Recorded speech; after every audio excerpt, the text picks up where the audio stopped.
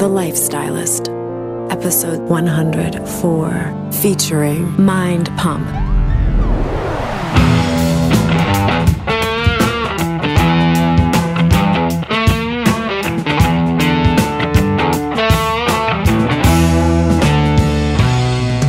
I'm Luke Story, a former celebrity fashion stylist and founder of School of Style.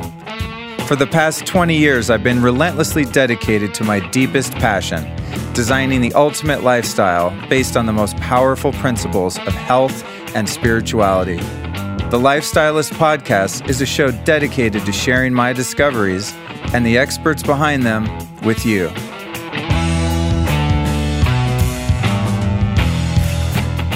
A huge part of my health strategy is taking medicinal herbs and medicinal mushrooms, and one of my favorite ways to take them is by making herbal elixirs. That's really tasty, hot and cold drinks. It's much cooler to take them that way than taking a bunch of pills. Like, who can remember to do that? Well, I want to let you know about my friends from Four Sigmatic. These guys make the most potent, high quality, and delicious herbal blends that are really easy to take. You can make a cold or hot herbal elixir drink. Like, what I like to do is either add them to my bulletproof coffee, or if I don't want to have caffeine, I'll just make myself a Four Sigmatic herbal elixir with something like cordyceps, lion's mane, chaga mushrooms, reishi mushrooms, ashwagandha, all the good stuff, all the stuff that you can really feel working is available at Four Sigmatic. So what I'd like you to do is go to foursigmatic.com and check it out. They have an amazing suite of products. And like anything that I promote, this is stuff that I use every day myself. I love this stuff. I'm super addicted to it, which is why I want to tell you about it. So go to foursigmatic.com. But even better, when you're there, enter the code THELifestylist at checkout and save 15% off your order, which is pretty sweet. So enter The Lifestylist and save 15% at foursigmatic.com. This episode is brought to you by my friends over at Organifi. I discovered this product a few months ago, and it has changed the game for me. Everybody knows that green juice is good for you, right? Here's the deal, though. A couple disadvantages to your average cold-pressed green juice. A lot of times it comes in plastic, not good. B, it's usually loaded with sugar up to 25 grams, which is basically like drinking a green Coca-Cola. Not happening. Next is they go bad. You can't leave it sitting out, and they're really bad for travel. So I love my green juice. That's cool. Cold press. I get the sugar-free ones. I'm into it. But Organifi makes a green powdered superfood that comes in these little packets that are portable and you can take with you. So I keep them in my car and in my bag, and on demand, anytime I have a bottle of water, I can pour one of these in there and have an instant green juice. Alkalizing, energizing, gives you mental clarity. It's fantastic. It's loaded with 11 superfoods. A lot of the green powders not only taste gross and are overpriced, but they'll have like 200 ingredients. And I'm always thinking, how much of each ingredient is actually in there, okay? These 11 superfoods are the important ones that you need, like turmeric, chlorella, wheatgrass, spirulina, mint, moringa, ashwagandha, lemon, beets, matcha green tea, and coconut water. And it's sweetened with monk fruit, so it's got a 0 glycemic index. It's fantastic stuff. So if you want to check this drink out, work on your health in a way that actually tastes good and is super convenient, here's what you do. Go to Organifi.com, that's with an I, Organifi. Enter the code LIFESTYLIST and save 20% off your order. You guys know I always give you a hookup if I'm going to tell you about something cool that I discovered. So again, go to Organifi.com, enter the code LIFESTYLIST at checkout and save 20%. It's really good stuff.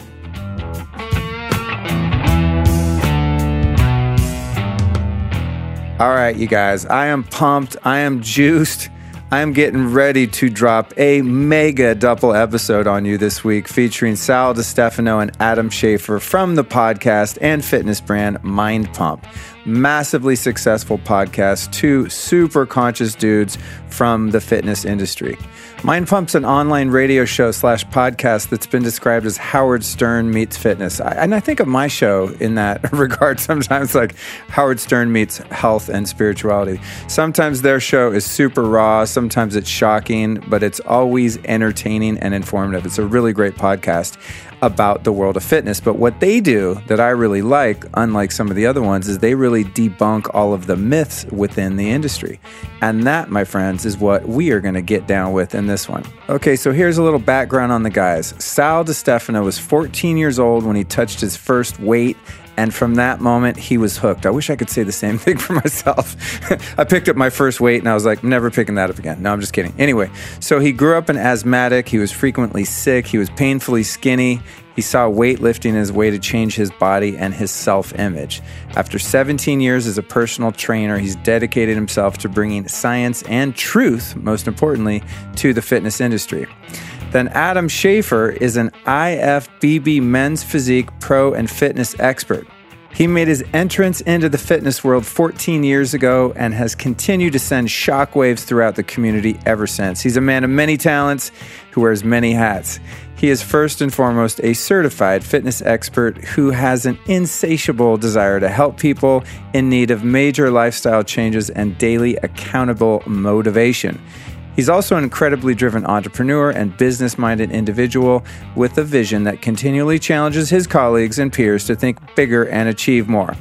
So what happened this day when the guys came by my home studio is we discussed the next wave, the cutting edge of fitness. Now, you guys know if you listen to the show, fitness is something I struggle with a bit. I mean, I move, I do yoga, I hike, I swim, I even go to Story Fitness, my brother's spot, bust out some mobility, go through my phases of working out. But it's been something that's been difficult for me to really build into my daily program. And this show is about building the ultimate lifestyle. So I had a lot of questions about gym culture, fitness, and all of this stuff. So I got to ask them every single question I've ever wondered about bodybuilding, supplementation, all of that stuff. So this is a really good one. If you're someone that's like me that wants to be more active and more fit and maybe even wants to get ripped, but lacks the knowledge or sort of the motivation to do so, this is going to be good for you. If you are someone who thinks you already know about working out, you already know about fitness and exercise and all this stuff, you are going to trip when these guys break it down because their combined wisdom is insane, the amount of information that we come up with. So these guys came out of that traditional meathead gym rat culture and they've evolved into a couple really conscious, functional movers and thinkers, and it was just really inspiring to hear their story and their philosophy. They're really into sort of the new wave or the next wave of fitness. It's cool stuff. So here's what we talk about in this double epic episode, which, by the way, like most of my podcast, is also available in video form on my YouTube channel. So here's the breakdown. When it comes to bodybuilding, where does vanity and ego end and challenging yourself begin? How carbs spike your blood sugar and why that might not be so awesome. How food makes you feel and how many people think they feel good until they know what feeling great feels like. The fact that it's a good idea to eat differently throughout the year and not maintain the same weight year-round.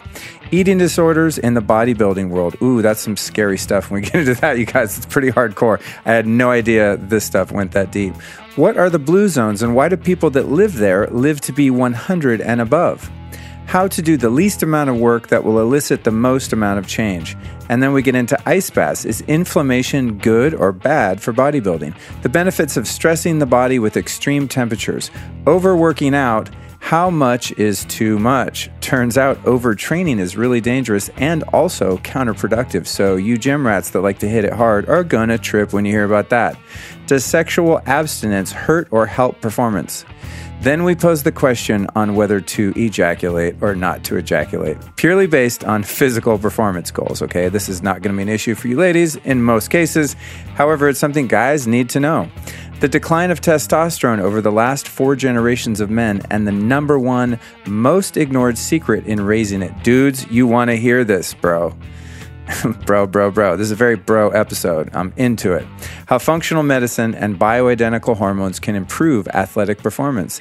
Then what about steroids, HGH, L-glutamine, creatine, DHEA, amino acids? Are you wasting your money on all of these supplements? You might just be in some cases. What are the best apps for tracking your health and fitness? Then they give us a little workout hack freebie called BFR, blood flow restriction, and the risks and benefits involved.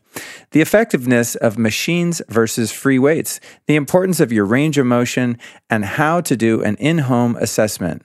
Then we get into some of the psychology, fat shaming versus fit shaming, and finally, why it's crucial not to confuse your body image with your self-image. So as you can see, we pull no punches in this episode. There is a ton of really valuable information provided. This is a content-rich episode, y'all. So make sure to catch parts 1 and 2 because you don't want to miss a thing. So now, without further ado, I introduce you to my friends Sal and Adam from Mind Pump.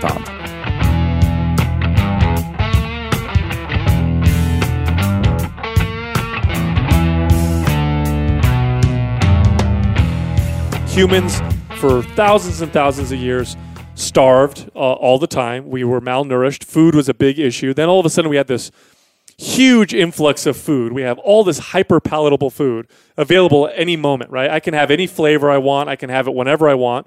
And so now we have the side effects of that. Obesity and disease and all these issues because now we're dealing with a situation that our human body didn't evolve to really understand. Pornography is the same thing. Men did not evolve in an environment where we had extreme novelty. Maybe if you were like a king or something and you had all these, concubines and stuff. Yeah. But for the most part, you were not exposed to, millions of different, visual stimulations of different women doing different things and all these things that you couldn't even imagine. And so what happens with pornography, especially the young brain, when your brain is developing, is it develops a preference for this extreme novelty, for this dopamine rush. Opening up multiple tabs and clicking on this video and stopping that one and watching this one and looking at this picture. And that's what people do when they watch pornography. And it trains the brain that way. And so it's no wonder that these guys are having erectile dysfunction when they're 20. Girl who's 16 years old and she lays there like a board and saying imagine that. Yeah. Because I think we all remember what it was like having sex the first probably 5 times you had sex. It was not. The first 5 times was in the first day. Exactly. I love this story. The first girl I ever had sex with, no joke. If you're ever listening to this, sweetie, please hit me up on Facebook. I'd love to touch base with you. I'd love to try it again. But I'm trying to go back for old time's sake. But I love this. Her name was Charity. And I always thought that was just ironic. De-virginized me like as a favor. All right, kid, Anyway, I digress. But I've thought about that too, Sal, is the novelty thing. Like if you think about how we've evolved, right? We're in like tribes of 50 people, say, roaming around and, setting up little camps. If you picture like Native Americans and they're setting up their teepees and taking the horses and moving up, to get away from the snow and coming down in the valley and doing their little migrations.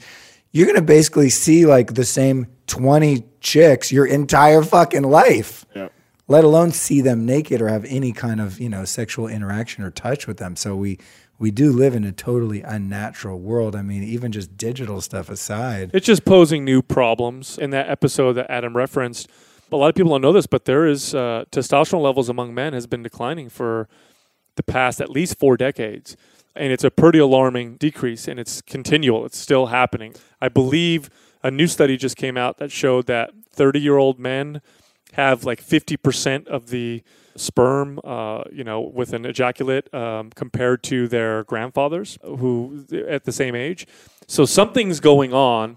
Part of it is, I blame nutrition. I also blame the exposure to endocrine disrupting chemicals like xenoestrogens, lack of activity. Men don't lift things anymore. We don't lift heavy things anymore. That stimulates testosterone better than anything. And our exposure to constantly being awake and to electronics and not sleeping. One of the best things you can do to raise testosterone is get good quality sleep.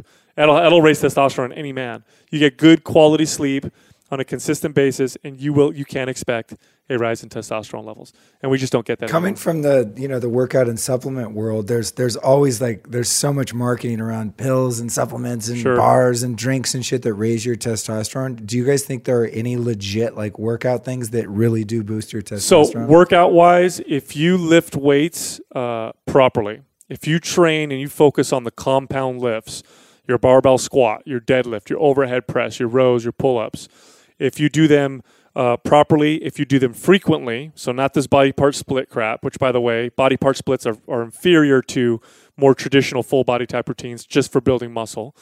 You do it frequently, like 2 or 3 days a week. Don't train to failure. Don't lift the weights until you can't lift them anymore. Stop about 2 reps short. Work on building strength. That right there is the testosterone boosting workout. Now, for women, it's also extremely effective. It will build muscle in women, and it will make them leaner. But for men, you will notice a rise in testosterone level training that way. As far as supplements, over any supplement. There's supplements out there on the market that claim to do all these great things, but there's nothing out there is going to surpass lifting compound exercises, getting sleep, and lowering your stress. God damn it! I want the magic pill. I don't want to lift anything. I mean, you could see eat more cholesterol, eat more saturated fat. Those are two things you could do. As far as supplements are concerned, if you have low testosterone, there are certain herbs that you can take that will raise it into the normal range. But if you have normal testosterone, they do nothing. So like ashwagandha is an example. Horny goatweed may do something similar. But you got to be at a lower level, and that takes you up to normal. Right. If you're somebody normal looking for the edge and you want the next thing, then nothing other than taking real synthetic testosterone is going to really do that. I mean, if you're not... You know, when you hear like functional medicine doctors, you know, you go get your hormone labs done, and then sometimes they'll prescribe like bioidentical hormones, you know, to men or women, testosterone, estrogen, whatever. Is that the same thing as like juice, like straight up testosterone that you use to get fucking ripped, like steroids that are illegal, or is there? So they're going to tell you that they're different, but I've always, you know what I'm saying? Yeah. I've always wondered that. Yeah. So the way functional medicine doctors use these bioidentical hormones is they use them to supplement other changes, at least the good ones. Okay, use them to supplement other changes in your lifestyle. So they'll say something like, you know, let's work on these things with your diet. Let's work on this with your sleep and this with your stress. And then we're going to add these bioidentical hormones because your DHEA is low, your cortisol high, your estrogen dominant, or whatever. And then the goal should be to take you off those things as your body starts to regulate itself. So what they're trying to do is create this kind of step system.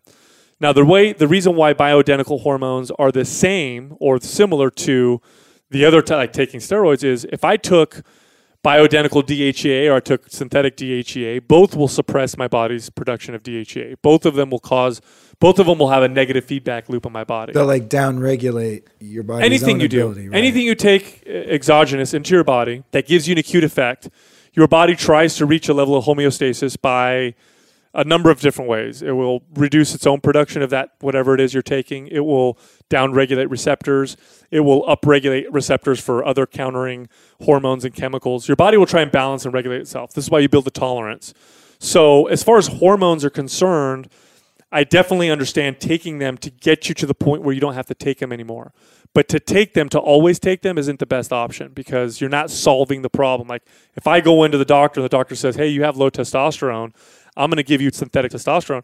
I'm treating this symptom, and I'm going to feel a lot better, of course, now but I'm not treating the reason. Why do I have low testosterone? What is causing that low testosterone? If I don't fix that, then I can solve the symptom. Well, you may as well be you're signing up for taking that forever. Then. That's it. Right. Yeah. That's basically right. Just like if you can't sleep and you do melatonin. Exactly. Right. Exactly. Exact same thing. I got on these like herbal sleeping pills like a few months ago, and they have melatonin like 4 milligrams, which is quite a lot. That's strong. Yeah, and I was like, I don't fuck with melatonin. You know, I take kava and all kinds of herbs, but I was going through a really stressful period, so I got on them.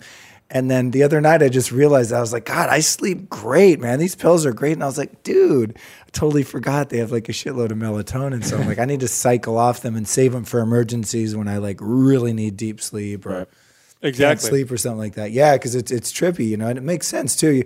If you're doing something your body's supposed to be doing, eventually your body's going to be like, all right, peace. Like, I'm not going to spend energy making your melatonin if you're giving it to me. Nope. Right? And that's how it works with pretty much anything. So say if you're doing the functional medicine thing and you're low in testosterone and you get a prescription for the patches or injecting or whatever, will you get ripped? Or is that like a next level of taking like a shit ton of testosterone? If you're low testosterone and you take testosterone to put you in the normal range and you're working out and eating right, you will, of course, you'll definitely notice. Testosterone is a very strong signal. It's the male hormone. It is what it's what masculinizes us, so it makes us men. It does signal the body to build muscle. It does change the way we store fat. It does increase libido. It does improve cognition. So if you're at low testosterone and you take it, you'll notice that you feel sharper and smarter and more confident and all these wonderful things. So yeah, you'll definitely, God, you take a guy who's low testosterone and you give him some injections of testosterone, he's going to feel like you just turned the lights on. It's going to change his life. And what about if you have a normal level and you want to go beast mode and like get ripped? then it gets into like juicing, like taking fucking. Well, yeah, we've both experienced that. I mean, throughout my career of working out, about 10, 15 years ago, you could buy over-the-counter designer steroids that were marketed as pro-hormones, but there was this gray area. They kind of loophole in the law where but they were active steroids, and I would take them, and I'd get these phenomenal results. It's a very aggressive, aggro, confident-boosting male feeling to have all this extra testosterone in your body, and it can be very addicting the way it feels. But yeah, I mean, you build more muscle, you're stronger, you're horny as hell. You can sleep less and have more energy. But once you go off of them and your testosterone levels are in the tank because your body was sensing this, exogenous hormones, then you go through this period of trying to get your bodies to build itself back up, and it's a fucking nightmare. I share a lot of this. I share a lot of this on the show because in my early 20s, I experimented a lot with synthetic testosterone, and to the point where now in my 30s, after 30 years old, I went and had my blood work done, and my test was in the floor. Like I was under your normal 250 free test is what they would consider. Well, 400 to 1300 would be like your normal range. I was like 230, and so I have to take HRT just to be normal.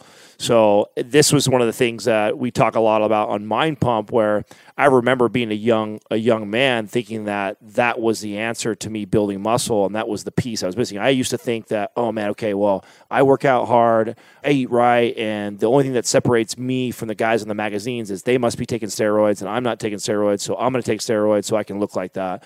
And I was wrong. I never looked like that. I didn't look like that until I got into competing in bodybuilding, and that was not until I got into my 30s. And by that time, I'm now on HRT. But when I was... What's HRT? So hormone replacement therapy. Oh, okay. So his body stopped producing bioidentical. No, I take a synthetic testosterone. Oh, okay. So yeah, I actually take a synthetic testosterone injection that I do myself now. But I went and did blood work. I did this all the way back when I was 30 years old, and I knew that because I noticed my sex drive. My sex drive was horrible, and I thought, man, I'm only 30 years old. I should be wanting to have sex with my girl more than once or twice a week. This isn't right. And I didn't have a lot of stress. Sure. I shouldn't have been that low. And I remember going to get it tested, and the doctor looking at me going, "Oh yeah, no, you got really low test levels." And of course, it was due to all the experimenting that I did as a kid in my 20s, and not doing it right, not coming off the right way, taking way too much of it, thinking the more I did of it, the more muscle that I would build. And I learned the hard way, and I share this on the show a lot, telling people that it's not what people think it is. It's not as simple as, oh, you just take it, then you're going to get this big buff looking dude. Yeah. And even if you do, most people, as soon as they get off of it, it goes away because they're not doing all the other things correctly. Shortcuts always have, and people, of course, because I'm a bodybuilder, I'm a pro men's physique guy. It's a very common question I get asked a lot, and people used to hire me all the time, and they want me to help them with their steroid. They trust me. If Adam, you're a knowledgeable guy, can you help me? Can you tell me what to take? And I said, here's the deal, I don't want anyone to do that until they figure out what they can do with their body naturally first. I am the last one to judge anybody who wants to do that. If it's your body, do what you want with it. But I will tell you this, I will recommend to you that you figure out how to build muscle, how to program correctly, how to train correctly, how to eat correctly to get yourself in amazing shape. You can get in cover of magazine shape and never take steroids. 100% you can get that way. Now, you can't look like, Jay Cutler or Ronnie Coleman or, Phil Heath. You can't look like that without taking anabolic steroids. Do you think when a lot of these celebrity guys are up for a role where they have to get ripped, 100%. they're Yeah, juicing 100%. up? Dude, sometimes I'm I remember Robert De Niro in Cape Fear. He was a fucking older guy, dude. And it's Robert De Niro, whatever, regular guy. Sure, you had Raging Bull, Robert De Niro, but this is a long ass time later. I don't know if you guys remember that. In Cape Fear, he came out and he was just this fucking monster. Well, you're in the world a little bit. Let me ask you this: do celebrities do drugs? Oh yeah. Yeah. So why would they say no to doing some steroids especially nowadays? Because you can go get My mother-in-law takes HGH and. I wanted to ask you guys about that. So a few years ago, I was on this kick where I wanted to get in shape or lose weight or whatever, and so I had a friend that worked with AIDS patients, and so she had a hookup for like HGH and needles and stuff. So I started buying HGH off her and like shooting it in my belly fat, you know. And I stuck to the regimen. I did it according to the right doses for my body weight and age and all that stuff.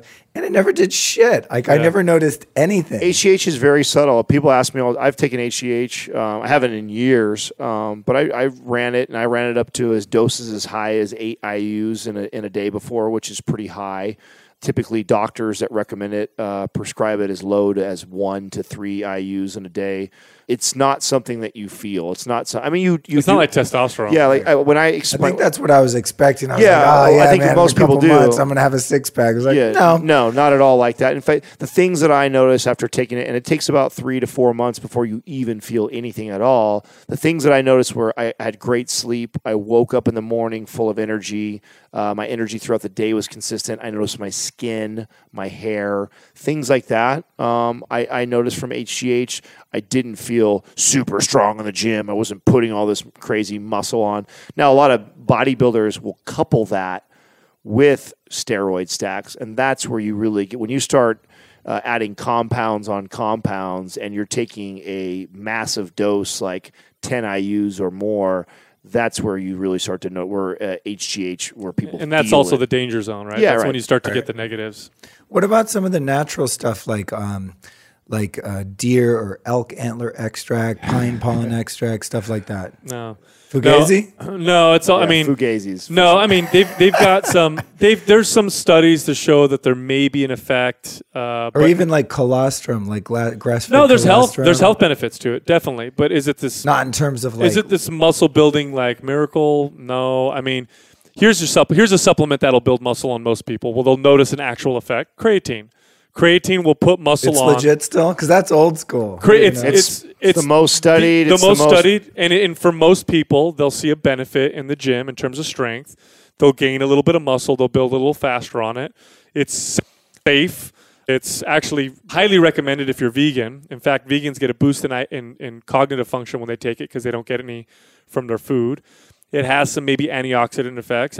Creatine, some people would even say, is a nootropic for some people. Right. But for building muscle, like good diet, lifting weights properly. I mean, we have people. Look, you know how many of our fans will buy our programs, do our programs, and throw away 99% of their supplements and get better gains than they'd ever had in their entire lives. I mean, the workout and the nutrition is pretty much everything. And if you want to throw an extra, a lot of how we built Mind, we built Mind Pump on that message, which basically fucked us for getting sponsors for the first 2 years that we were in companies. Yeah. Most companies that sponsor health podcasts are supplements, and we basically came out and said at the very beginning is throw all that shit away, save your money, buy better quality food, learn how to program, learn how to exercise correctly, and you're going to see more gains you've ever seen in your life than any of those supplements. And that was our message for a very, very long time. It still is our message, that, and we tell people that supplement, you're talking about, putting a spoiler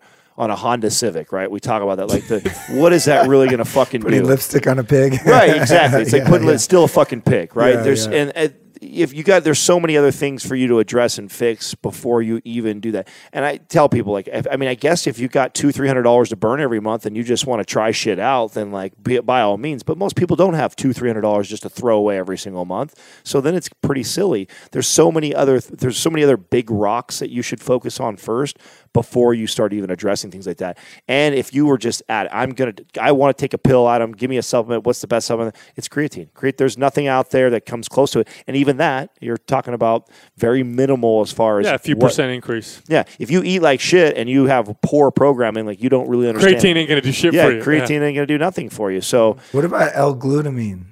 So L-glutamine is an amino acid. It's one of the most. I believe it's the most abundant amino acid found in skeletal muscle. So the theory behind it was supplement with L-glutamine to replenish your L-glutamine stores when you're lifting weights. Okay, if you eat adequate protein, no, it's not going to do anything for you. L-glutamine may have some benefit for some people for gut health, but L-glutamine is also an amino acid that feeds cancer cells. So if you're in a pro-cancer state, if you're unhealthy and you take a lot of L-glutamine, might not be a good idea. Is it something I recommend to people? I used to because I thought it was a good idea, but no. It's not going to do anything The for key you. word that you said right there is that if you're getting adequate protein, it's not necessary. You have all the amino acids you yeah, need. Yeah, if you're eating steak and chicken and fish, and if you're getting a diet that has got a great variety of all types of meats in it, you're not missing out on anything in there. And that even in creatine, because what do you have, like 0.5 to 3 grams of creatine per 8 to 12 ounce steak. So if you eat red meat on a pretty regular basis, you're even getting enough of your creatine intake. So what about the branched chain amino acids, like the pre-workout Same drinks? thing. that falls in the glutamine category. So Yeah. that falls in the same category as far as if you're getting adequate protein, you're getting all your amino acids. I mean, protein is amino acids. That's all. And all they're doing is they separated some of the ones out that were known for recovery, and so then they market it. Yeah. But it's not gonna do anything for you. I mean, if you're deficient in protein, you're low You guys are protein. saving me and the listeners a lot of money right now. Yeah, I mean, it could help you. I mean, and here's the thing: they'll do studies and they'll say, okay, leucine, which is one of the branched chain amino acids, right? Leucine stimulates mTOR. mTOR, mammalian target rapamycin, which is the signaler that tells your body to build muscle. Therefore, leucine must build muscle. When you look at studies, don't just look at these little intermediate signals. Look at the end result. I don't care what we see in this lab result that shows it stimulates this production of mTOR or whatever. I want to see, does it build muscle? Does it improve performance? Does it make people build more muscle? When people eat adequate protein, supplementing with leucine does shit. Nothing. It's not going to do anything for you. Also, let's also consider what mTOR does besides build muscle. It is also a very powerful signal for cancer growth. So there's also a double-edged sword there. So when people learn that mTOR is this muscle-building signal, it became this drive in the supplement industry to stimulate as much mTOR as possible. Well, if you're in a potentially cancerous state, if you're unhealthy, you're a smoker or whatever, and you're like, hey, I want to build muscle, I want to stimulate the hell out of mTOR, probably not a good idea. You may be causing something that could be a problem for yourself. So no, for the most part, individual amino acids, a waste of. I mean, I hate to say it. I mean, I'm sure supplement companies are we piss off enough of them, but it's just that's cool. I mean, you only need a couple advertisers. Well, there's so many things. We sell our own programs. I have supplement companies that advertise on my show, but they don't have anything to do with workouts. Well, it's like what I told you earlier when I talked about that. When I would assess someone's diet, normally there's something that you're lacking. Like I can normally tell that someone is not getting enough of the fiber in there, or getting too much sugar, not enough protein, not getting enough healthy fats. Typically, there is something almost in every diet I've ever looked at where someone's kind of missing. Me helping them tweak that does more than any supplement they could ever possibly think of taking. Just literally pointing that out and saying, like, okay, have you ever used a Fat Secret or MyFitnessPal, one of those apps, tracked your food for 1 week, then looked at it and go, okay, well, what's the RDA for fiber? What's the RDA for protein? What you look at what you're supposed to get and then go, oh shit, wow, I missed that a lot. Like, let's try taking that, or let's try eating more of that and seeing what happens. Like, holy shit, watch how you feel. It's amazing. So I that right there will trump not almost any supplement on the market. Careful saying that word in Hollywood. You have a bunch of Antifa thugs crawl through the fucking window and try and. It really will, though. I mean, if you address the things that your body is not getting, that it wants and it needs, it will surpass any benefits that you could potentially get from any of these over-the-counter bullshit supplements. I mean, if we're not talking about synthetic testosterone and we're just talking about branched chain amino acids, glutamine, creatine, what else, DHEA, what else we talk about, all these other supplements that are out there that are trying to market to you. If you fix the little things that are going wrong in your diet where you're missing nutrients that your body needs, it's amazing. Like, they're all responsible for making these systems run, and it's just like a car, right? It's like running a car and like putting the spoiler on it, but then the timing is fucked up, the tires are flat, and you have no oil. It's like, well, fix the oil, fix the tires. Like, sure, you could put a spoiler on it, but those things are going to make the car run so much faster and smoother. Don't waste your money on the stupid. I totally agree. This is a lot of, like I was telling you guys before we recorded, when I work with clients, something they always want to get into, because everyone wants to cheat and get ahead without doing work, right? So they're like, I need productivity. I want focus and cognition. Like, I want the smart drugs and the nootropics. And then I'm like, dude, I found out they drink Diet Coke or something. Like, your brain's full of aspartame, man. It doesn't matter what fucking herb I give you. Like, you need to get the aspartame out of your system, detox, do colonics. Right. It actually, you were mentioning like the, the health of your digestive system. To me, that's like, you just fix someone's gut and their colon and 100 other problems go away. Oh, absolutely. So you know what I mean? It's like, that was when I get into health, that was the first thing I started doing was like a lot of fasting and colonics. And it was like, I was like a new man, and I didn't do anything else, you know? There is one little workout hack, though. I want to see if you guys have heard of this, and this is not a supplement, but it's actually an alternative cancer treatment. But I found out some people use it for like, when you really want to work out hard, and that is taking baking soda, like a glass of baking soda. It's like produces buffers lactic oxide acid or something like that. So it's supposed to buffer lactic acid so you can perform and do more reps as you're lifting weights. What the fuck? How have I not heard? Unfortunately, here's like baking this soda, biohacker stuff. Now here's like tablespoon of it, or I got to use the whole box of it. I think it increases the oxygen to your cells or something. Yeah, but here's the thing: like you have to take so much baking soda. I got to eat like a box. You of wouldn't baking be able. soda. Yeah, you'd have a tough time working out. You may have diarrhea and you may have some problems. It's not very. What's the word? I'll give you a workout hack since you like hacking and stuff. Here's a cool hack. That's like what I'm getting at. I keep digging. I'm like, I'm going to find one shortcut here. BFR, blood flow restriction. So if you want a cool hack right now in the science training world, physiology, right? BFR is fucking cool. Very, very cool. The research that's coming out on that.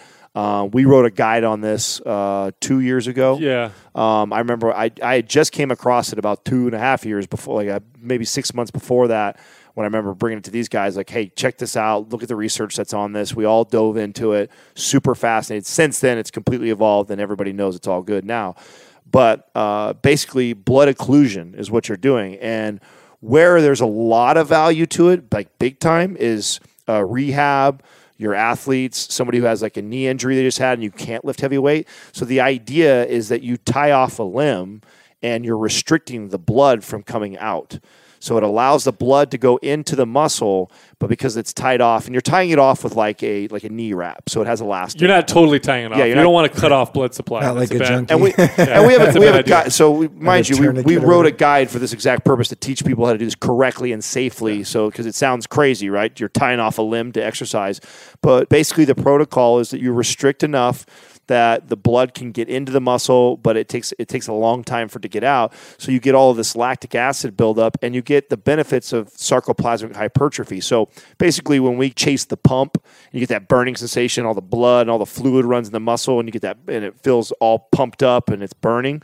Well, you're doing that, but now you're kind of controlling it by tying it off. You don't need to use heavy weight. Yeah, very lightweight. And the waste buildup in the muscle stimulates muscle growth, as if you were lifting. Or similar to like if you were lifting heavy weight. Now, it's not the same, so it can't replace heavy weights. But like Adam said, if you're injured, if I have a hurt back or whatever, but I don't want my legs to atrophy and I can't lift heavy weight, what can I do? Occlusion training. It's and this is a real hack. It's legit. It's backed by lots of science. You're going to see lots of physical therapists start doing it if they're not already. I mean, it's very fascinating. Yeah, cool. That's interesting. It's not all the way out there because I'll still get a client every now and then who just had knee surgery, and then I tell them to go talk to their doctor about it, and then some of the doctors are just not up on it. That's just because they're not up. But then others are. It's starting to get around now. For sure, if you're talking to someone who's dealing with elite level athletes, all your hockey, football, soccer players are all savvy to it. Yeah, they're definitely on board and know that this is.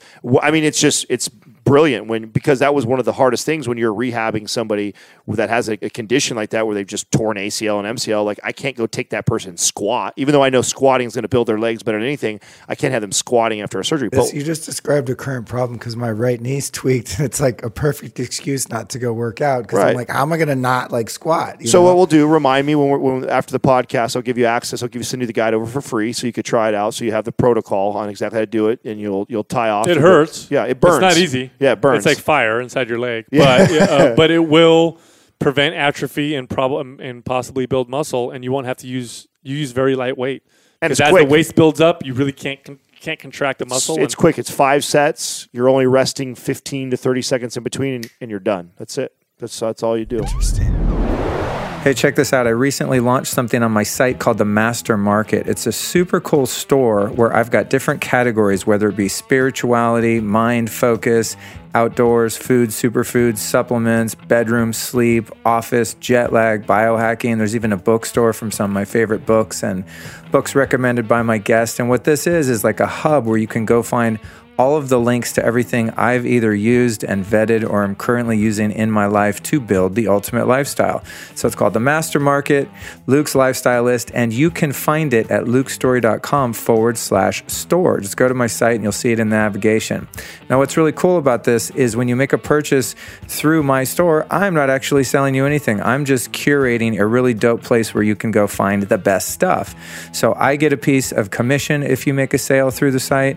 The vendor, of course, makes some cash because you buy, and you get a place where you can go and save time and money from not having to look around for the best stuff and do all the research yourself. But what's even cooler is most of those items come with a custom discount code if you go through my site, which is pretty cool. So it's a win-win-win, triple, trifecta win.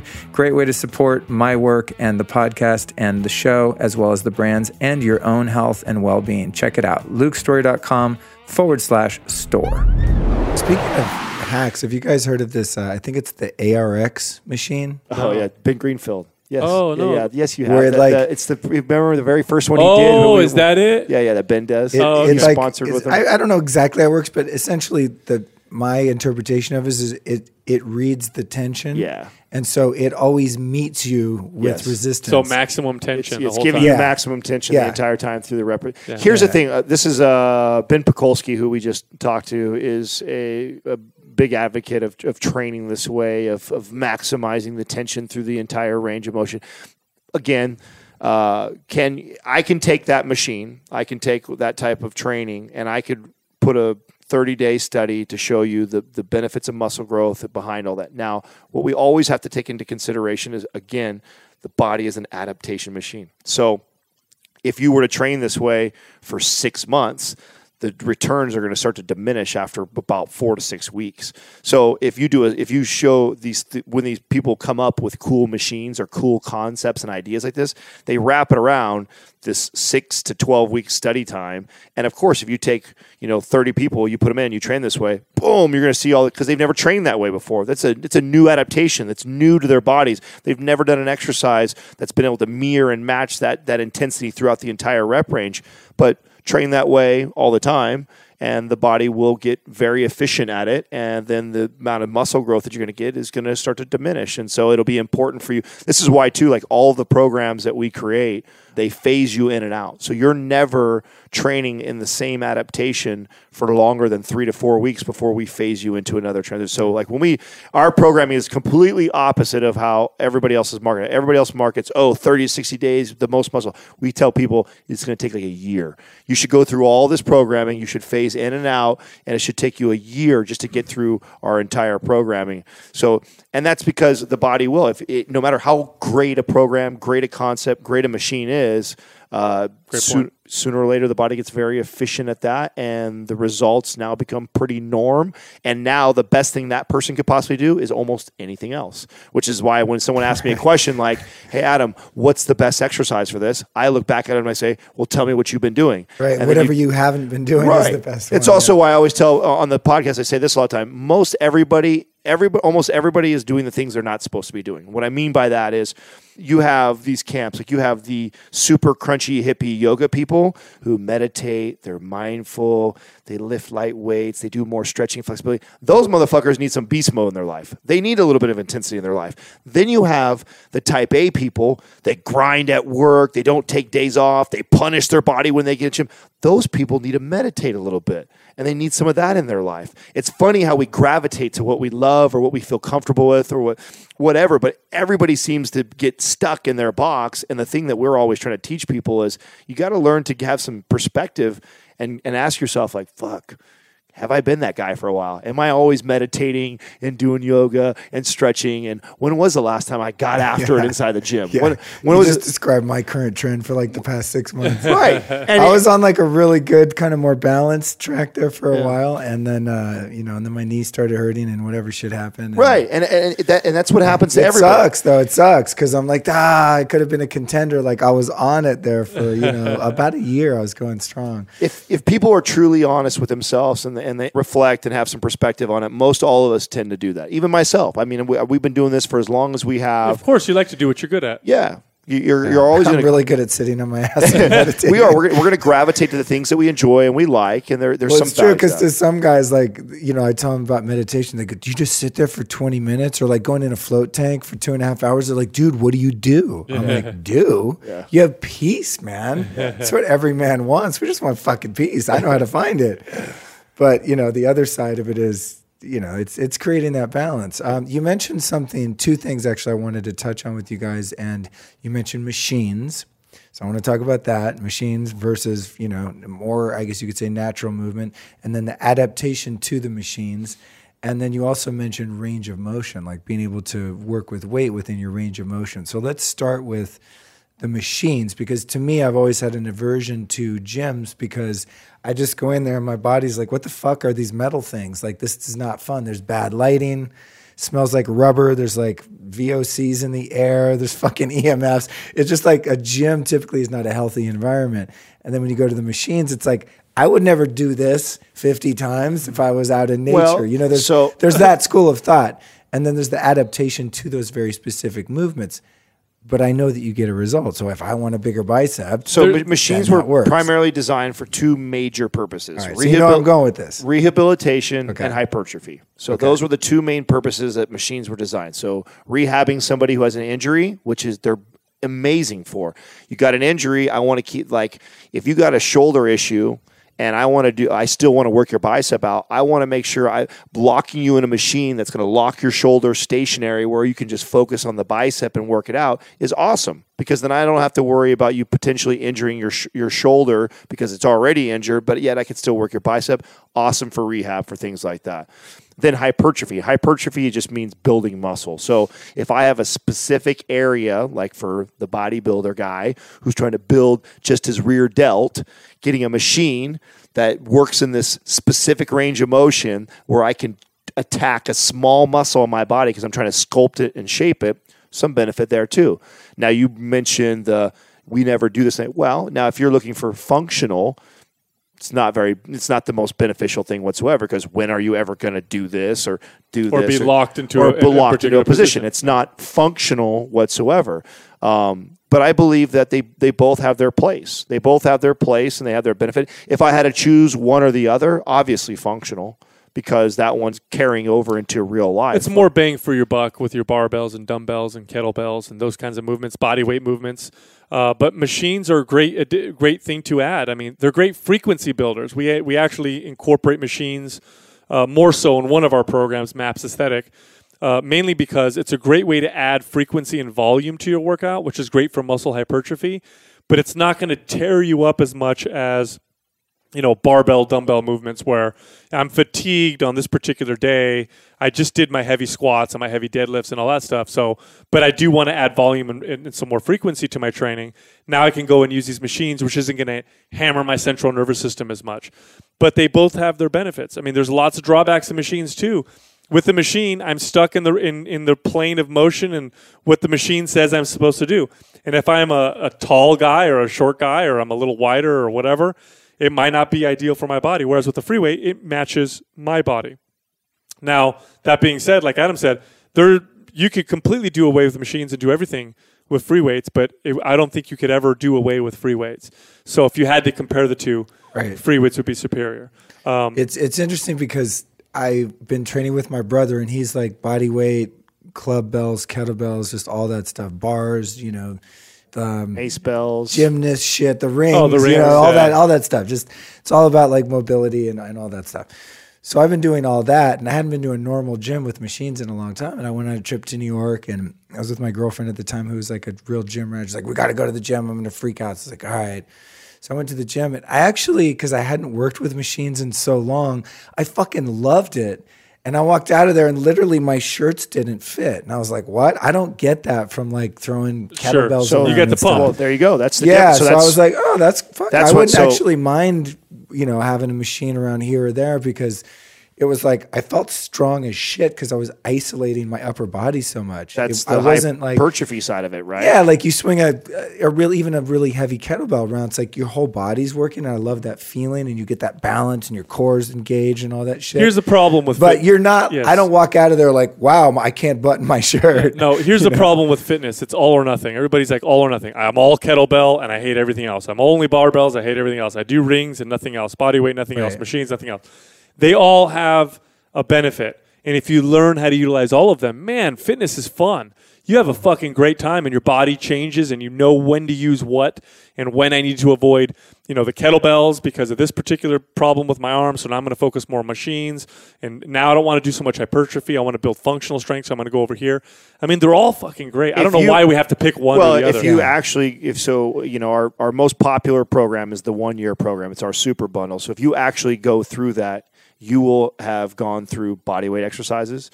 You'll go through all kinds of like functional multiplanar movements. You'll touch rings. You'll touch like your TRX stuff. You'll do clubs. You'll do mace bells. You'll do kettlebells. You'll do machines. You'll do barbells. You'll do dumbbells. You'll pretty much touch everything. And we encourage that. We tell people that get out of your comfort zone. Get out of your box. Like stop. Most people, the best thing they could possibly do is whatever the fuck they're not doing right now. That's the best thing for you. You want me to tell you what's the best thing for you? About which is the better workout. How about you just do something? That's right. And probably different than what you're doing because your body is efficient. It's going to have figured that out. And if you're in this game for change, like totally different. If like you're like if someone comes to me and they say, Adam, I like the way I look, I like the way I feel, I love my workout, I don't want anything to change. Well, keep fucking doing what you're doing. But if you're coming to me and you want change and you're like, I want to lose my belly fat, I want to build muscle, what's the best thing to do? Well, it's probably not what you're doing, because you've probably been doing that for quite some time. And it doesn't take very long. It only takes about 4 to 6 weeks for the body to get very adapted to whatever you're doing. So then it's very efficient, and then the results as far as change is concerned starts to really diminish after that. Right. And when you adapt, you're saying. Yes. Yeah. So once by adaptation, is it that your nervous system sort of goes, I know what you're doing now? Both. Everything. Muscle, nervous system, everything. Everything. So, metabolic adaptation happens when you are doing lots of cardio. Your body becomes very efficient. Shit, that happens even faster. Yeah, so if you're a long distance runner who does lots of running is going to burn less calories running a mile than I will, because I never run a mile. They're going to burn their body becomes. Well, that's why marathon people don't disappear. I mean, if calories in versus calories out existed, the marathon people would disappear. Yeah, their body became as much as they run to train for the marathon and then run the marathon. Mathematically, if you were to break it down, like they would fucking disappear. In fact, they did a study on modern hunter gatherers, and they figured they're like, God, how does this work? Like they don't eat that much, and they're so active. How are they able to even live? Like this doesn't make any sense. And they did some pretty advanced metabolic testing, and they found that these hunter-gatherers, even though they were way more active than the average couch potato, didn't burn that many more calories. Their body had become very efficient. And it makes evolutionary sense. It makes no sense that your body would... Is this why there are so many fat joggers? Yep, absolutely. 100%. And also fat yogis, dude. Yes. Like I'll see like yoga teachers are often fat. Yeah. Or they're skinny fat. So you have to look at which is weird. But they do like beast mode yoga. I mean, it's like hardcore yoga. No, and still, you have to look at what adaptation you're asking your body to have. So if I'm doing lots of cardio, what I'm asking my body to do is become very efficient with calorie burning. That's what I'm asking my body to do. And so the way it becomes efficient at first you burn lots of calories, but then your body's like, we got to become efficient because we need to survive.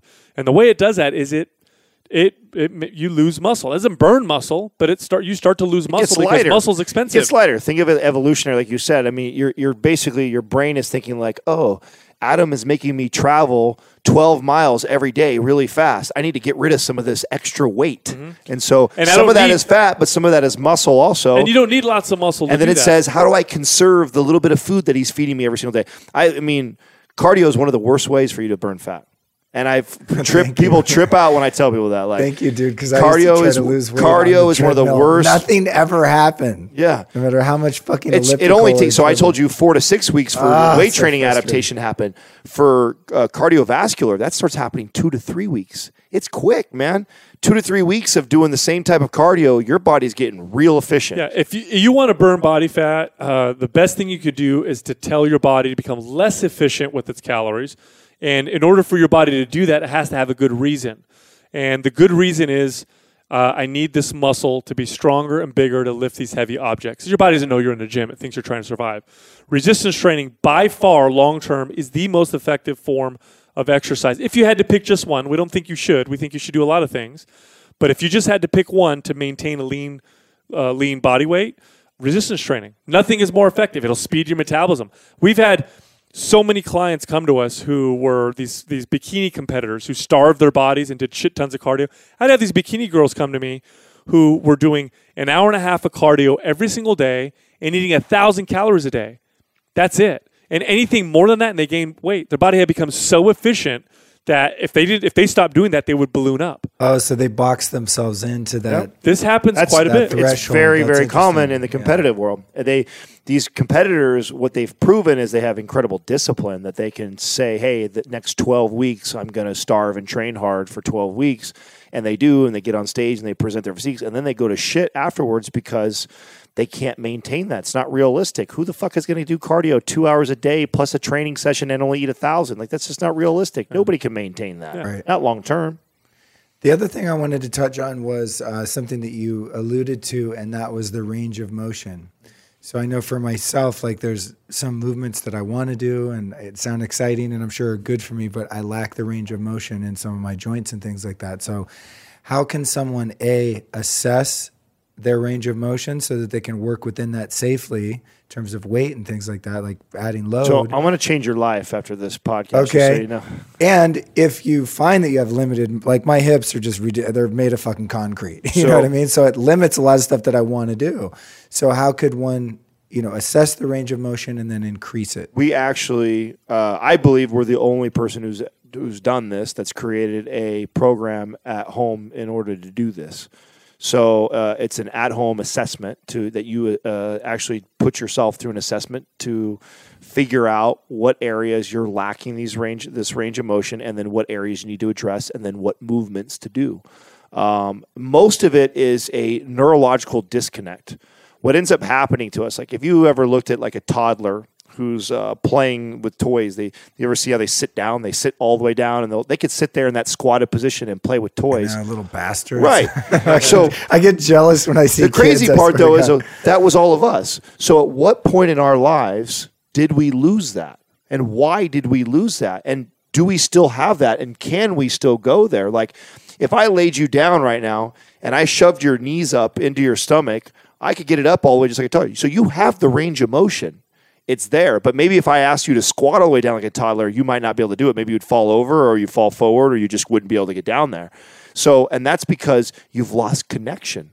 The muscle's there. The range of motion is there. You've lost a neurological connection. And so we have to repattern that. We have to get back to that. And and there's exercises to do that based on the area. Right. So that's just an example, but that's what this program, it's MAPS Prime Pro, that we created, and it was, okay, how does someone assess, figure this out, and then, okay, what movements does this person do to get that range of motion back or get that connection back to that range of motion? Range of motion is literally what you can do with good control and stability. That's your range of motion. So if it's short, that's what you're working with, and your goal is to start to move it, lengthen it little by little, gain more control, more stability in greater and greater ranges of motion.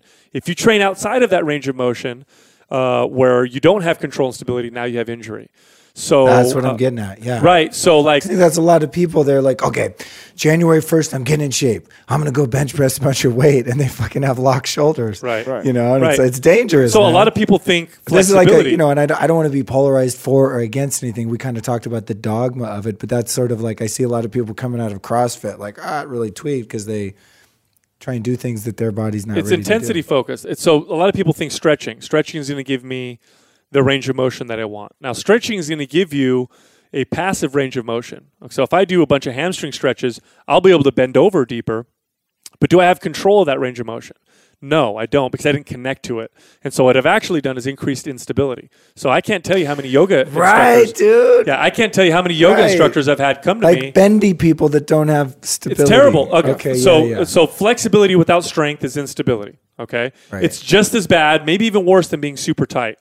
You want to be connected to that range of motion. Dude, So I just interviewed a next level yoga teacher in New York. She does this type of yoga called Katona yoga, and she said the exact same thing. Because most yogis are like, oh, I'm so flexible, I can do this bendy thing. And she said that same thing. She's like, flexibility without strength is fucking whack. Right. However she put it, she's like, real yoga, real good yoga tells you to connect to the movement. So if I'm in Warrior 1 or Warrior 2 and I'm doing this pose and I'm stretching, they literally tell you, do not sit in your end range of motion. Don't let the mat hold you up. Don't let you have to stay tense within the poses, because what they're telling you to do without realizing it is to connect to that new range of motion. So if you're stretching your hamstrings, if I'm on the floor and I'm just trying to touch my toes, one of the best things I could do is resist with my hamstrings and connect to that new range of motion. And that's just a simple technique. And it gets more complex. And like Adam said in our program, we walk people through how to do that. And what you end up with is real range of motion, real mobility. So not just I can bend my leg up here, but I can bend it up there without having to hold it up with my hand. And I can squat real low with good control and good stability. And now you have injury avoidance. You have full range of motion that you could do with resistance training, where you build more muscle and you feel much better. But you have to be connected to those ranges of motions. If you're not, then you might as well not have them. The exciting part is that anybody can get there. You can get there still, even if you've lost it. Oh, you would trip. You would trip at how much you could progress with the right programming when it comes to, like you said, range of motion. Yeah, well, I believe what you were saying, like when you look at an infant and their range of motion and the ability, I know that my body still has that somewhere. That's the thing. But I really make the connection, how you said the nervous system doesn't know that. Right. Or it's forgotten that, or I become, I've adapted to sitting in an office chair. I've had like negative adaptations that make my nervous system think that I can't do this or that. Right. I mean, you could use that as a perfect example also. The most common syndrome found in people is upper cross syndrome, which is the rounded shoulders and the forward head. And what ends up happening is all these muscles up here are overactive. So we're sending a ton of neurons here. So they're overactive. They're contracted because we do everything here. The ones back there that are responsible for taking me here are underactive, and eventually go to fucking sleep, because we never do anything back here. And if you're not doing the proper work to get you there, then this is what ends up happening. Here, and the next thing you know, we're 70 years old. That's the little old man walking across the street with the hunchback. He didn't get, and I always tell people, that guy you see walking with a cane and he's looking straight down at the ground and he can't look up, he didn't wake up like that. He didn't get there from last year. That was a slow progression. It was a slow progression over 60 years. Imagine with cell phones. Right. Oh, you're seeing forward head and kids. Yeah. It's interesting to see where we're going with all that stuff. So it's pretty crazy. So I got one more question for you guys, a little off the beaten path here from where we've been going, more on the psychological tip, but we're coming up on an hour and 45 minutes here. Definitely going to be a double episode, which is great. Thanks for hanging in there. No problem, guys. I don't, when you want to interview someone, they're always like, well, how long is it? I'm like, it's an hour. And in my head, I'm like, hopefully not. Like, hopefully we can keep going, because who knows when you guys are going to be back down here. So this has to do with something that I see on social media a lot, and it kind of gets into the political correctness zone a little bit. And that is like this whole idea about like fat shaming and, not feeling bad about your body if you're overweight or you don't fit the status quo or you're not a supermodel. And I don't have a position on this, and I don't expect you guys to either, but it's just something. Oh, we do. It's like a psychological and social sort of phenomenon that I trip on, because there's two sides to it. There's like, sure, man, love and accept yourself no matter like how tweaked your body looks, or if it doesn't fit the norm, or you don't look like a model on the cover of Maxim magazine or Playboy magazine. We're like, cool, that's great. I try to love myself. Things about my body I really don't like at all, and I just do my best to accept it. But then there's the other side of it, which is like celebrating someone for being morbidly obese, and maybe they're a parent and they're like, I'm fucking fat and I'm owning it. It's awesome. I live on pizza and I love myself, and they're gonna die and leave their kid a fucking orphan. No. It's like, no, there's two. What's the deal? You know what I'm getting at here? There's two pieces to it. We address this. Yeah. Okay. Number one, don't confuse your body image with your self-image. Damn. I want to do tweetables on the show. Sometimes people say like nuggets like that. And I'm like, we'll put them in the show notes. Yeah, that's very important that you don't do that. Say that one more time. Don't confuse your body image with your self-image. So God, you don't want to identify with your body, whether you're fit and ripped or whether you're obese and out of shape. Once you identify with your body, like a true yogi now. Once you identify with your body, you develop problems. You develop issues with mental wellness and overall health. I mean, we've encountered many people who are very unhealthy who look super ripped and fit, just like there's people who are obese and who are also unhealthy. The people who are obese who are saying, I don't care, I love my body, I'll do what I want, I'll eat this pizza, they're doing the opposite. They're also identifying with their body, and they're trying to promote. It's very false. It's actually quite false. They're not listening to their body. They're truly not content and happy with themselves, and so they're putting out this external, look at me, I'm making all this noise because I'm trying to feel good about myself, when in reality, their quality of life is probably not that good. Nobody can argue that a 300-pound man isn't going to have a increased or improved quality of life if they weighed 200 pounds and improved their physical health. Nobody can argue that effectively. So there's a problem when I hear people saying this whole fat shaming. And what's happening now, and unfortunately, not fortunately, unfortunately, but this is just what's happening, is obesity is becoming so normal. Because it's so normal now, people are pushing themselves almost to be that way and make fun of people who are fit. Fit shaming is actually much more common than fat shaming. That's funny. And it's very interesting. There was a mom not that long ago who posted on social media. She got in very good shape. She had 3 kids. And she's like, oh, man, I got in great shape, and I have 3 children. What's your excuse? And it was this motivating thing. Oh, boy, did she piss a lot of people off. And she got fit shamed like crazy. I've gotten fit shamed. I've gone to parties, and people want to offer me a beer. And I'll drink if I want to. I just didn't want a beer. But people all of a sudden feel like it's okay to make fun of me and say things like, oh, come on, you can let your hair down. What's the big deal? Just have some beer. And it's like, well, I just don't want one. It's not a big deal. Right. Imagine if you did that to a fat person who was eating Oreos. Hey, just put that down. You don't need any more of that. Like, exactly. It's the same thing when you think about it. Right? I really think, look, be okay with who you are. You can have a body image that's different than your self-image. I can look at myself in the mirror. I can weigh myself. I could feel myself and say to myself, man, I'm not healthy. I'm a good person. I'm still a good person. I still love people. I'm just not healthy. I need to change that. It's very different from looking in the mirror, feeling my body, feeling how I feel, and saying, man, I'm unhealthy. I'm a piece of crap. I'm a shitty person. You don't want to do that either. It's very simple. Our body's a vessel. And the way it looks is a reflection of how you take care of it. Yeah, that's it. It's separate from self-image, and if it's and it to each their own how you want to take care of it. But I think to fool yourself into thinking that you're taking good care of it, I think those are insecurities when people are on both sides, both the fit side and the overweight side, when they have to project this. Look at me. It's like right away to me that just throws up a flag that there's something going on inside that you feel the need to point that out. Right, because if you were, say grossly obese and you actually did accept and love yourself, you wouldn't have to talk about it. No need to talk about it. It's just like no need to share it. When a liar's like, okay, listen, I swear to God, this is the truth. I'm not lying. Right. Here's what happened. You're like, okay, you're about to lie. It's like otherwise you wouldn't say that. Right. To me, you leave someone alone in your house, like, just so you know, I'm not going to steal anything. Right. Like, why did you say that? It's like, it's a tell. It does. It screams insecurities right away on both sides, both the fit side and the fat side.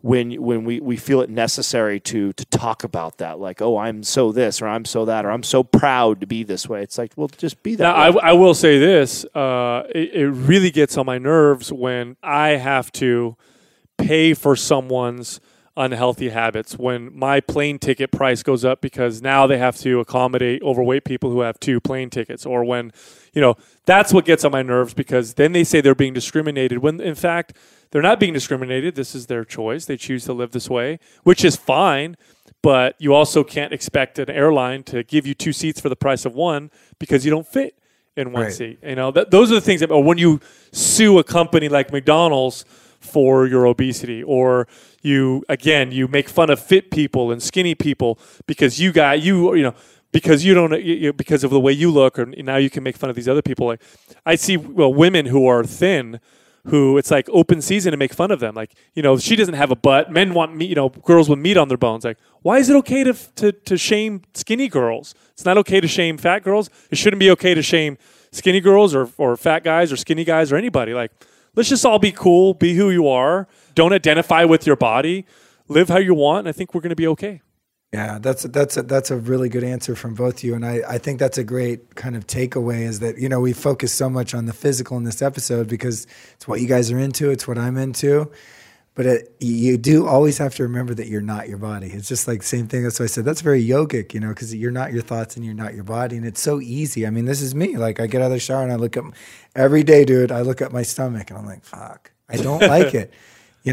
I don't hate it enough to actually go work out really hard every day, So it's like, then I remind myself, you're not your body, dude. It's cool. You're 46, like you got a little belly, whatever, But I'm also not just going to totally let it go. That's the thing. Like you said, it's your vessel. And it's like, I have a car. I want to take care of my car. And my meat suit here is the car for my soul for however many years this heart keeps beating, So I like that kind of balanced approach. So Thank you for that. It's a nice thing to close on. No problem. Thank you.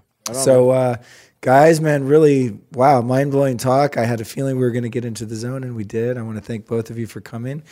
Before we end, I have my classic every episode 3-part question, and I got 2 of you, so we're going to get 6 answers. Who have been 3 teachers or teachings in your life that you have benefited from? It could be in the area of fitness or just life in general. You've taught me tons of stuff. You've taught the audience all kinds of things today. So if we want to go kind of a tier up above you guys, who did you learn from? Wow. I don't know. I was going to get asked that. I'll give you 3 right now. I'll give you one. I'll give you one who's a normal person. I think was some of the best advice I ever got. It was when I was 22 years old. Man became a very good friend of mine later on. At the time, I just got promoted to a manager, and I was running a facility at 22 years old. And I just crushed goal. Had a great month. My boss came in.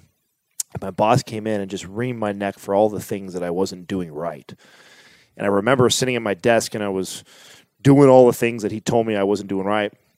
And my buddy walked over, and he cleared my desk off, like literally just threw it on the ground. And I was like, what the fuck did you do that for? And he looks at me and he says, listen, dude, he says, there's a reason why you're in this position at 22 years old.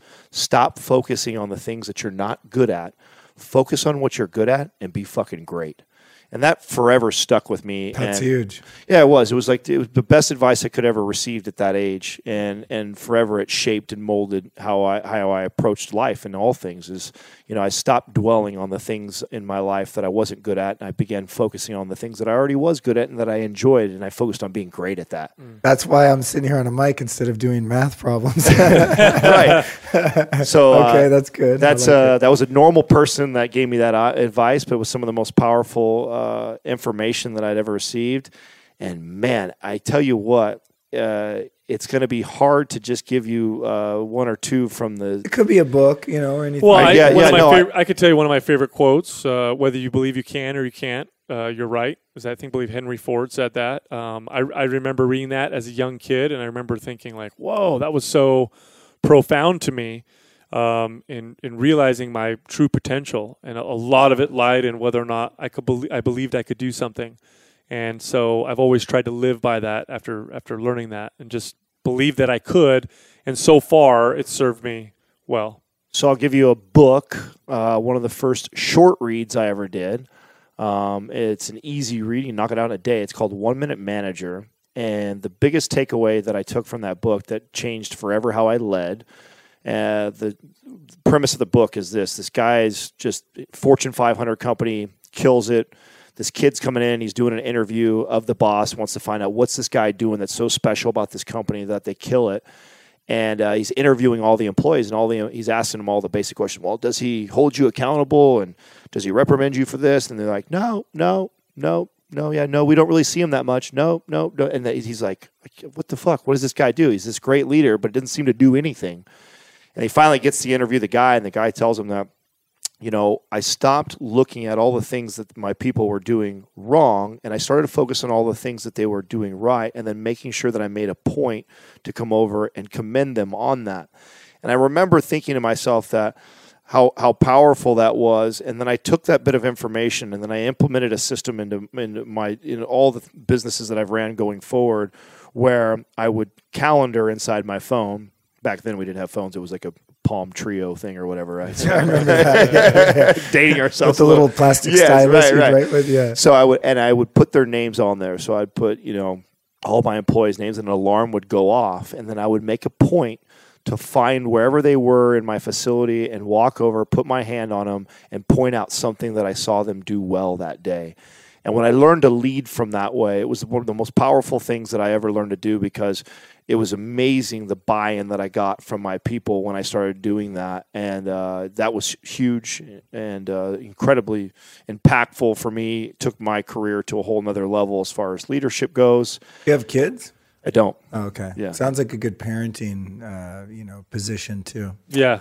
It'd be similar. Leading a team is very much like having you know what? That doesn't work that well, because I've kind of adopted that, not from that book, but it doesn't work that well with millennials.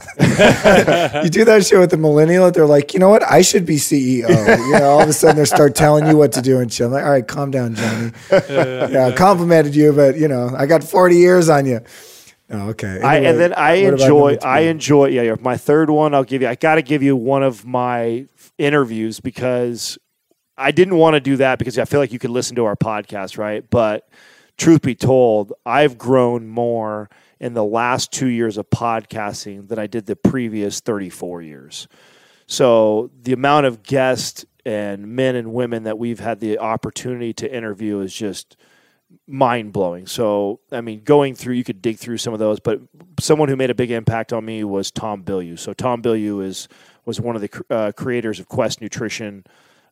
He's just those bars. Yeah. Oh, okay. Mm-hmm. Wow. Yeah. So reached $1 billion in revenue. It's one of the fastest growing companies in the last decade, and he's now starting another company called Impact Theory, and he's just got an incredible business mind. You can find him all over on social media under Tom Bilyeu or Impact Theory. He's got all kinds of great stuff. He puts out incredible content. He's got a YouTube channel where he's got tons of brilliant minds on there.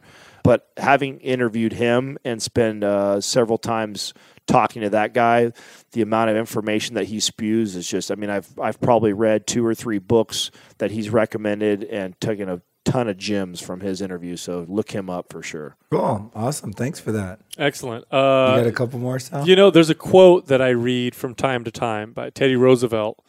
And it's the You're man in the OG arena. American founders, huh? Oh yeah, That's and cool. it's. That's cool. The guy was a real. I talk about like the archetype of the man, right? Manly man. But there was a great speech that he gave, and there's a quote within it, and it's actually quite popular now. People, especially in our field, will post it on Instagram and stuff. But I found it a long time ago, and it's called "The Man in the Arena," and it basically it's a long quote, but it talks about how it's not the critic who counts. It's the man who's in the arena, who's the one doing the work, who's fighting, and who knows what it's like to succeed, but also knows what it's like to fail.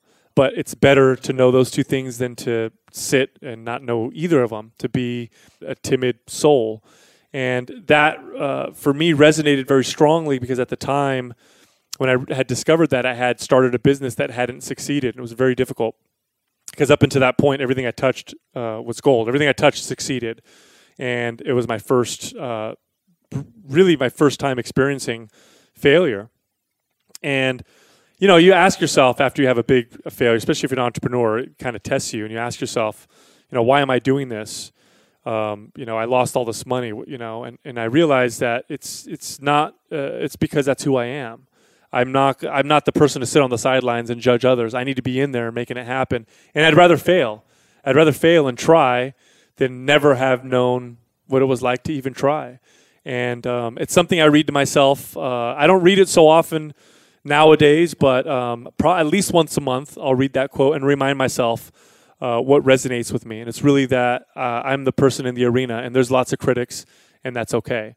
And I'd love to succeed, but failure is awesome too. I'd rather bleed. Spoken like a true entrepreneur. Yeah. There's I always forget where I read this, but there's something I read about entrepreneurs, just the traits of like the successful ones. And it has to do with that thing of being willing to give it a shot, not quitting and all of that. But the crux of it is that an entrepreneur is just smart enough to have a great idea and to execute it and to start it, but just dumb enough to not be able to calculate the risks. That's right. You know, We it's talk like, about it all the time. yeah, I know what it came from. It was about, it was an article, I think, about like the 10 highest IQ humans in the world and the fact that they all work for someone else. Like they're all bean counters. Entrepreneurs hire them. Yeah, exactly. Entrepreneurs High hire school them. dropouts like my ass hire really smart motherfuckers. That's right. Entrepreneurship is jumping out of a plane and figuring out how to make a parachute on the way down. Right. That's how we roll. Yeah, yeah. And that's how I've started almost every business I've ever started. And you got to be cut out for that because it's scary and painful. You know, Absolutely. I mean, I've never like started a venture, put a lot into it. It had to just totally flatline. But the ups and downs of just like my other business has been 9 years. You know, just started from like literally an idea, a light bulb, bing, and all the different things that you have to learn along the way, like leading and managing and things like that. It's like, what? You just hire someone and they do the shit they're supposed to do, right? It's like, no, dude, you got to read books about how to lead them. Oh, God, really? You got a third one? No, I can't think of a third one. All right, we'll let you off the I was hook. racking my brain. That's all right. You guys gave like multifaceted answers on that. So lastly, we've talked about your podcast. Where can we find you guys on social media, podcast, website, anything you want to point people to? So the podcast is Mind Pump. We're on iTunes or we're on Stitcher. If you have an Android, you can find us. You can use an app. Podcast Republic is another one. Our website is mindpumpmedia.com. That's where you can find all of our programs. And on Instagram is where we're most active. Our Instagram page is Mind Pump Media. And then there's three of us. So you heard me and Adam talking. My page is Mind Pump Sal. Adam is Mind Pump Adam. And then our other host, Justin, is Mind Pump Justin. We also have a YouTube channel too, which is our Mind Pump TV and our Mind. So we have two YouTube channels, Mind Pump TV and Mind Pump Radio, where every day we drop a new video on there. Also, Damn, you guys are like putting out a shit ton of content. we do. We do 5 episodes a week on the podcast, and we do a YouTube What? video every single day. Yeah, that's Are right. you serious? Yeah. You guys are like John Dumas, man, Entrepreneur on Fire. Yeah. Homeboy puts out a show, I think, like every day. Yeah, Oh, really? Yeah, Oh, we shit, do. we got to match 5 or 7 days a week. Yeah, that was we do. just, We do 5 days We a go week. five. oh my God, that's crazy. So you must have like a shit ton. How many downloads do you guys have now at this point? Do you know? Total downloads? Yeah. I don't know, Yeah, but no. we're we do over 1 million a month. Well, now What? we're approaching like 2. We're approaching 2 now. Oh 1.5 my a God, day. good for you, man. That's amazing. Yeah, it keeps us busy, dude. That's crazy. 1 million. I was like, I want to get 1 million by the end of 2017. I'm like, man, I need to like up my goals. It took us a year to get to 1 million downloads the it took first it- time. Yeah, it took Okay. a year It to took get us a That's there. year. about where I'm on track. And for. then A year and a then couple after months. that, we just and we've been Good for growing you, ever man. since. That's awesome. Thank you. Cool. All right. Well, thanks for coming by, guys, and welcome to Los Angeles. Thanks, thanks, brother.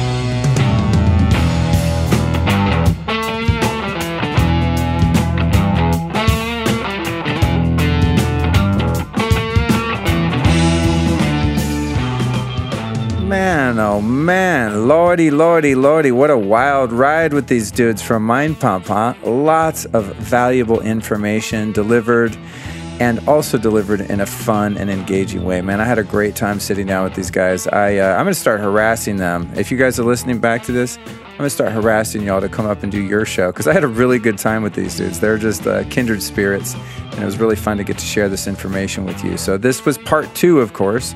I'm assuming that you've already heard part 1 if you're hearing the outro to part 2, but if you haven't, dude, this was a rich conversation, so make sure you go back and catch part 1 if somehow you slipped and missed that.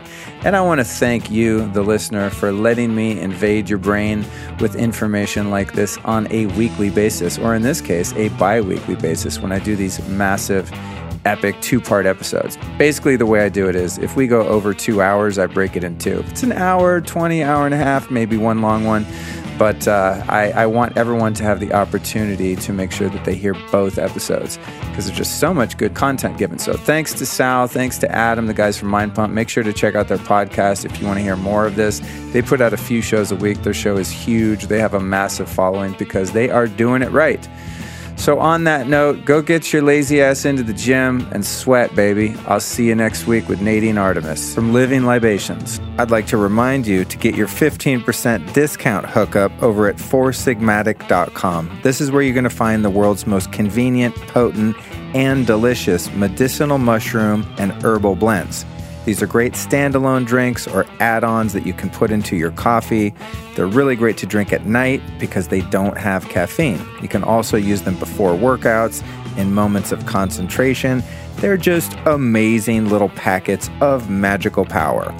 So enjoy that 15% discount by entering The Lifestylist at foursigmatic.com. Again, the discount code is The Lifestylist at foursigmatic.com.